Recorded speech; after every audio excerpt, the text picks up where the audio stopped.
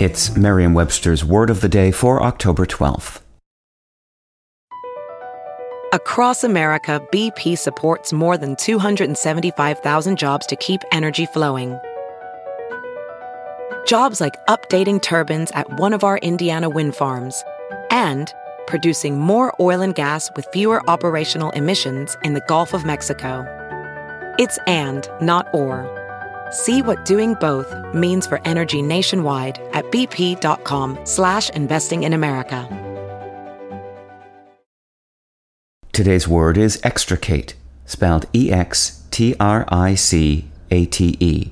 Extricate is a verb that means to free or remove someone or something from an entanglement or difficulty.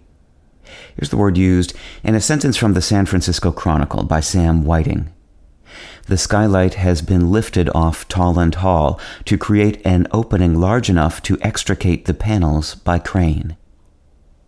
The word extricate is used for the act of freeing someone or something from a tangled situation.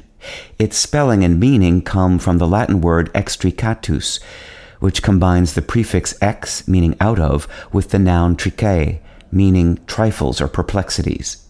The resemblance of tricae to the word trick is no illusion. It's an ancestor of that word as well. With your Word of the Day, I'm Peter Sokolowski.